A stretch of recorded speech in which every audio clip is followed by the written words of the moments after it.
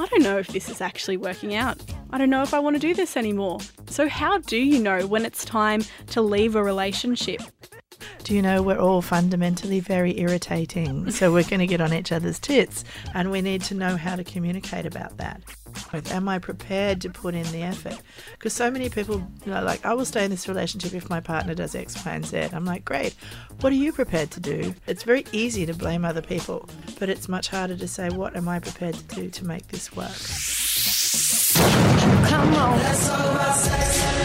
Our pleasure activist, relationships counsellor and sexologist Tanya Koens joins us for Let's Talk About Sex. Welcome. Hey, Bridie. I've bought my very best dulcet tones today. Mardi Gras is paying off in dividends. I think this is the post-Mardi Gras voice. Yes, it is. Well, I think we're all feeling a little bit that way, the week-long come down. Today, I want to talk about breaking up. And one of the hardest questions I think you'll ever have to face in a relationship, when to know how to tell if it's time to break up. A lot of the time you get into a rough patch in a relationship or someone you're seeing and you think, oh, it's bad, but is it so bad that I'm willing to throw the relationship in the bin, sort out all our stuff and decide what's yours, what's mine, say goodbye to all of our mutual friends and our family. It's a huge decision. I think it's life-changing. It scares a lot of people out of breaking up because you don't have a clear indicator of that has crossed the line. So today we want to talk a little bit about how you can draw your boundaries, how you can know what you want, and then you can decide whether or not something is or isn't working. Yes. So let's start with people in their 20-somethings. Do you see a lot of people as a relationships counsellor around this age, between 20 and 30, that are going through this long-term relationship struggle where they're not sure if they want to break up? I do, actually, and people think that's kind of odd. It's like, oh, shouldn't people in their 20s be sort of all happy and lovey and sexy? But, if you've been together for a long time, any couple, any age, things can get a bit stale. And I think we buy into the romantic notions that everything should be easy and everything should be spontaneous in a relationship, right? So it's not like that. When we first get together with somebody, we have these lovely hormones that come into the body that help us. We're hardwired to find a mate, right? So these hormones help us. So lots of things happen during that time. It's very easy to find the other person interesting and we're interested. There's a lot of spontaneous sex and the pleasure center of the brain takes over and starts running the show. So it's a really good time. It's that whole falling in love stuff. And for people who met in high school when they were teenagers, it's crazy, that amount of feeling when you're that young. Yeah, it's very intense, isn't it? Oh, it's very intense a lot of the time, but yeah, especially when it's the first time, it's really, really lovely and awesome.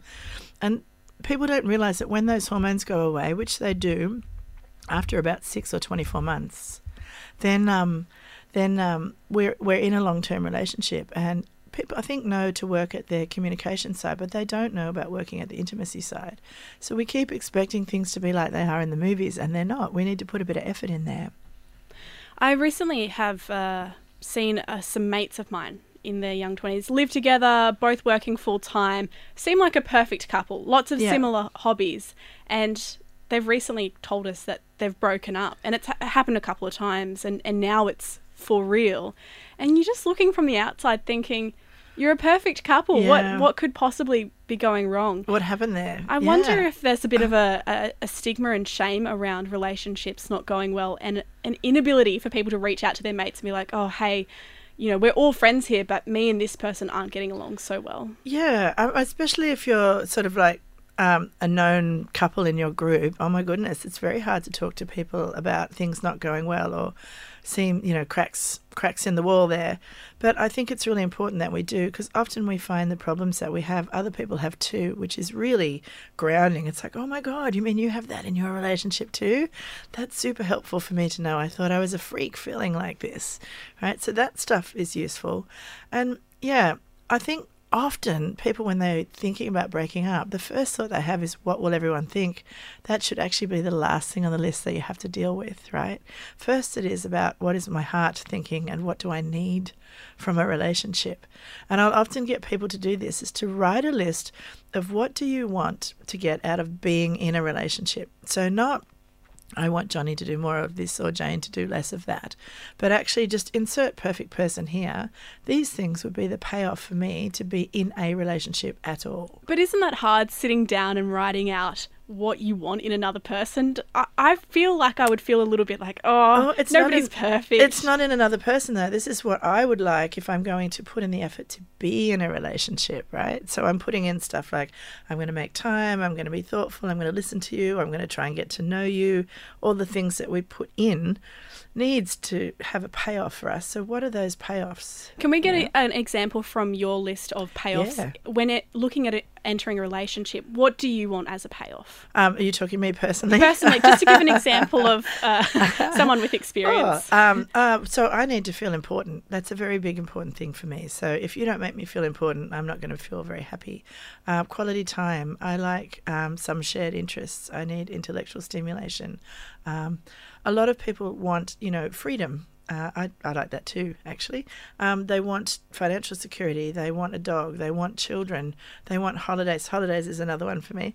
There's a lot of things, right? So we're thinking about it that way. When I think about individual, then I'm thinking, I need somebody who's kind and who's generous, someone who's curious, someone who's got some sort of smarts. They don't have to be, intellectually smart or grammatically correct, but they need to tickle my grey cells in some way. So if I'm thinking about it like that, that's quite broad. A lot of people can slide into that, but not everyone. So these are great lists to write while you're single, while you're not in a relationship. So the next time you're thinking about entering, you can kind of hold this list up next to someone and say, is this someone who is kind, generous, is going to want to take me on holidays, is going to make me feel important or not, and make those decisions before it gets too late. But if you're in a relationship and you've never made this list before, it's a good idea to do it still. I get couples to do that all the time, because then it's kind of like we can write it in Perspex and map it over what they have, and we see how many ticks we've got. Now, I don't expect you to have 100% ticks. Nobody gets 100% of what they want. I think if you're 75% there, you're doing really well. But you're also going to work out from this some deal breakers, right? So a lot of people come and see me about sex because it's a deal breaker for them. If it's not going so well, then they're like, I love this person, but I don't think that I can live in a relationship without the kind of sex that I want, or without sex on the agenda. So we talk about that and what might be happening or not happening. The same can be about how we communicate, and definitely need good communication skills. If that's not happening and people are feeling not great, what happens? You tend to sort of snap at each other, and contempt comes in. Once we get contempt in there, things are not going very well, right? Tanya Kuhns joins me for Let's Talk About Sex on Mornings. We're looking at when you know it's time to break up. How can you tell it's not just another rough patch, it's actually time to call it quits? And we're going to be answering that question throughout this chat, but we'd love to hear from you. Yes. If you've ever been in this position, or maybe you're in it right now, you feel like, there's this, but there's this. It's a great opportunity to get in touch and get advice from a relationships counsellor. Text us on 0409 945 945, and you can remain anonymous if you want. We'll go to a track now because we're talking about breaking up. This song is called Exit and it's by Bola Money. We'll be back after this. Language warning. If the drop don't hit, then bitch, I'ma spit like trouble for giving a minimum fuck. Exiting out of the scene, that's a cut. FBI 94.5, that was Exit. Bridie with you on Mornings. Let's talk about sex with Tanya Kuhns right now. When is it time to call it quits on a relationship? When is it time to break up? What are the red flags? When is it time to seek outside help? And does opening the relationship or taking a break help or hinder these problems? Tanya, sometimes it feels like the rough patch is taking a long time. You're thinking, is this a rough patch, or am I just not attracted to this person anymore? So that can be a really hard thing to go through when you've been seeing someone for so long. How can you begin to tackle this problem when it is so close to home for you? Well, first of all, are you doing anything about the rough patch? Because I think a lot of people just kind of hunker down and hope that it passes. But if there's a problem there, and there often are problems in relationships, which is completely and utterly normal, I think I spend half of my day saying to people in relationships, do you know we're all fundamentally very irritating, so we're going to get on each other's tits, and we need to know how to communicate about that. So are you talking about the things that are bothering you? But how can you tell someone they're annoying you? Or like this particular thing that you do that you don't even realise. It reminds me of an ex-boyfriend. It's this annoying thing. It's like, that's not their fault. They're just... Yeah, it's not. But you can sort of say, hey, listen, you know, when you talk all the time when I'm watching MasterChef, that's not really floating my boat.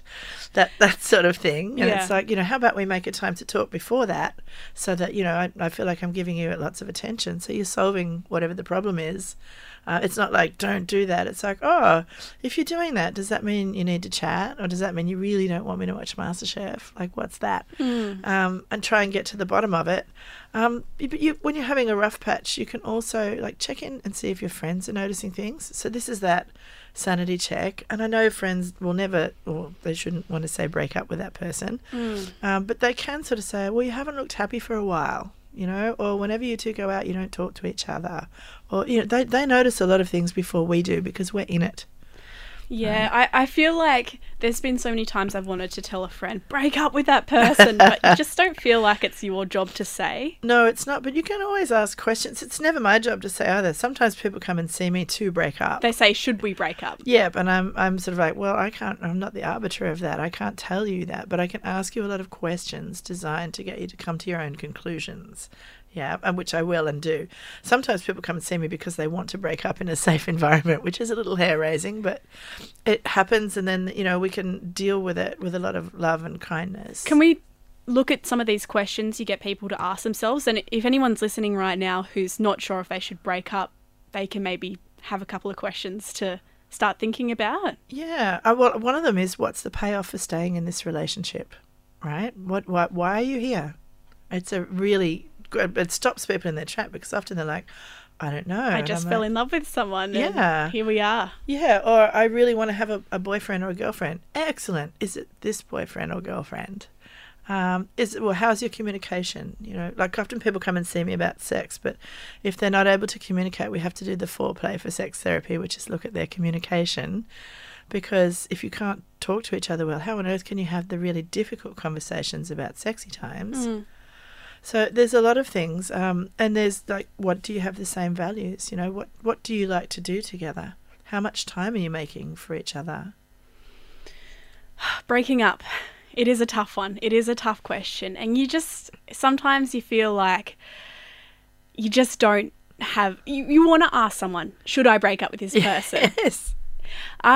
We've talked a little bit about opening up relationships before, and I have heard people say you should never try and open a relationship, that is, bring in other people into the equation, if you're going through a rough patch. Yeah. I totally agree with that, actually. I've seen a lot of people say, let's try poly, and it's kind of been a segue into both of them very nicely moving into other relationships. Drifting away. Yeah. And they've done it nicely, but I think you need to be honest with yourself, because if there are problems, and maybe one person might be feeling the problems more acutely than the other, or the person who's suggesting opening up the relationship isn't quite aware that maybe the poking behind that is because they're not happy with the relationship, it can cause a lot of damage. I mean, I coach a lot of people to have open relationships and poly and talk about what you need to do and how you need to do it. But you need to be secure and you need to trust your partner. You need to be very solid, and then you need to be able to talk about the terms and conditions, like how are we opening the relationship? What does that mean? How are we going to do it? Because there's many, many, many different ways. And we have a whole podcast episode on polyamory and all this sort of thing. So you can check that out. Check it out. It's way back in the early days, I think episode 3 or 4. Let's talk about sex on your podcast app. What about taking a break? This is a popular one. Maybe we should just take a break. What does this do for a relationship that's maybe a little bit in the toilet? Well, I think sometimes if things are so stressful, like you're so annoyed by each other and you can't come back from arguments and you need a bit of time and space to think because your head's so full of being upset and angry with them, taking a break can be good, but you need to define what that is. You know, I keep going back to the Ross and Rachel in Friends situation where he's like, we were on a break. What does the break mean? right? Does it mean that we're taking time because we want to get some time to collect our thoughts? Does it mean that we're taking time because we want to go out and flirt with or sleep with other people? What is that? Are we going to be in contact while we have a break? Are we going to, how long is it for? Like really talk to each other about what this means and then keep checking in and coming back to each other. Does the break pose as much of a danger to the relationship as opening it up when things are troubled? Well, I think if you involve other people, it always will. Yeah, because there is a risk there. No matter how sound you are, sometimes people think or feel like they've fallen in love with someone and they have to go over there. I'm always like, you have the capacity to love many people at once. Careful, you might be all excited by new relationship energy rather than looking at what you have, and you're then comparing apples and oranges. So you really want to go into these things with open eyes and a clear head, which most people don't. If you're on a break, it's very not like that. You go find solace in somebody else's arms. What about if you're on a break that isn't inviting more people, having a monogamous break from each other? Great. So then it's like, all right, so let's think about what it is. So I'd be asking people to think about what it is that you want out of being in a relationship. What's the payoff for staying? Is this person someone that I can spend more time with? Am I prepared to put in the effort? Because so many people are like, I will stay in this relationship if my partner does X, Y, and Z. I'm like, great. What are you prepared to do? And they're like, oh, well, if they do this, then it'll all be good. And I'm like, yeah, but what are you prepared to do? Right? A lot of people, it's very easy to blame other people. Very easy. But it's much harder to say, what am I prepared to do to make this work? And it's a very important question to answer. Here's a question that you might ask. Do you miss me? It's a song name by Becky and the Birds. Beautiful. Talking about when to know to break up on Let's Talk About Sex on Mornings.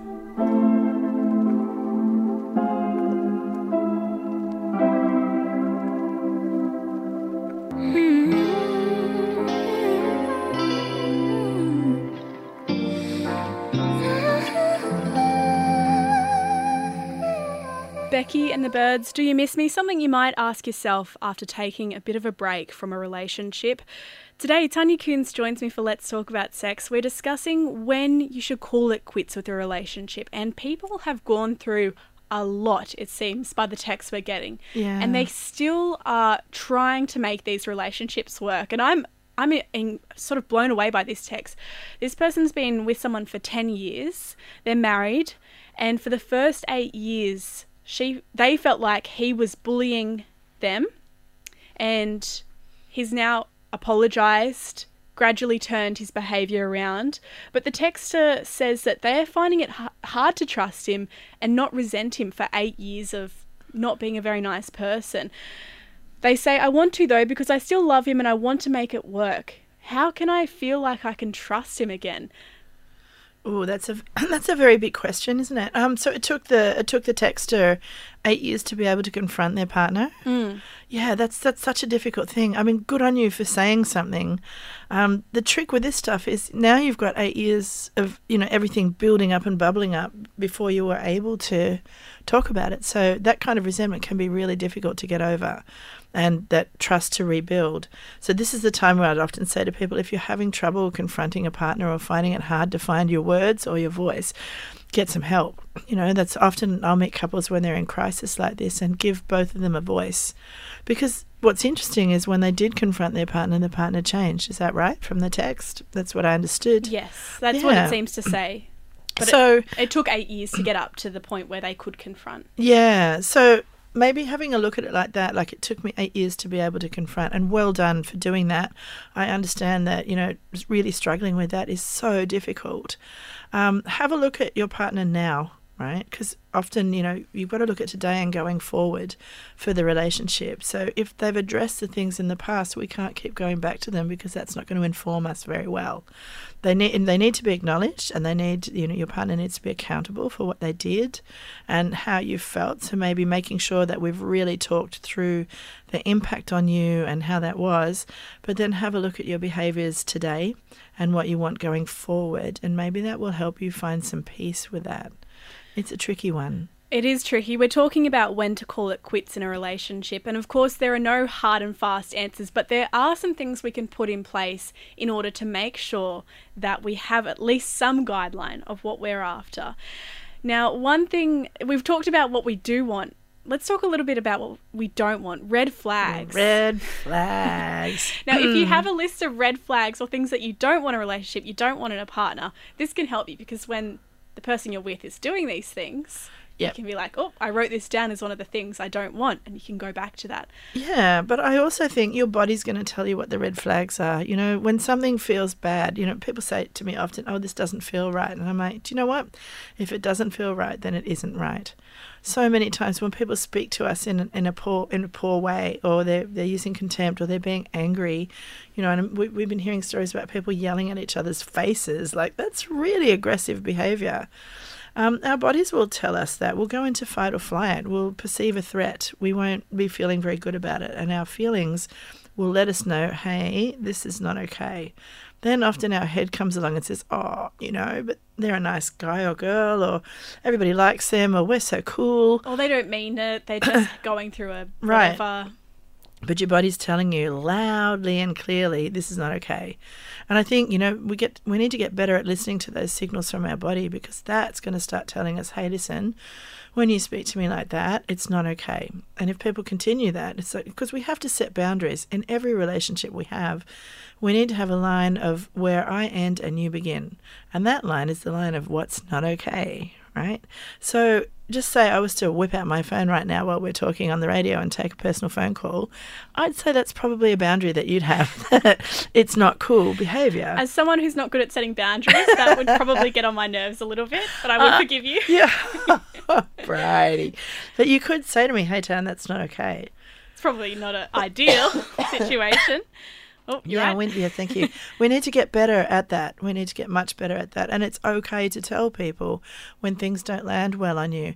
And a telling factor will be how well they can listen to you. Because if they're not listening, if they're like, well, I don't care if you're bothered by that, or I don't care if you feel uncomfortable, red flag, huge big red flag. Because we need to be paying attention to each other and looking after each other and making sure we're okay. And we need to be interested in each other's distress. Mm. Yeah. We've got another one here from Sandra who says, hey, Doc, need advice. My significant other often gets angry at me over a debate or heated discussion. Then he blocks me on all social media accounts. Oh, what's happening on the social media while they're sort of like, oh, my partner's being terrible to me and blur. Are they going for a sympathy vote, or are they venting about their partner? Not good. Or is it a punishment? Like, well, now you don't get to see me on social media.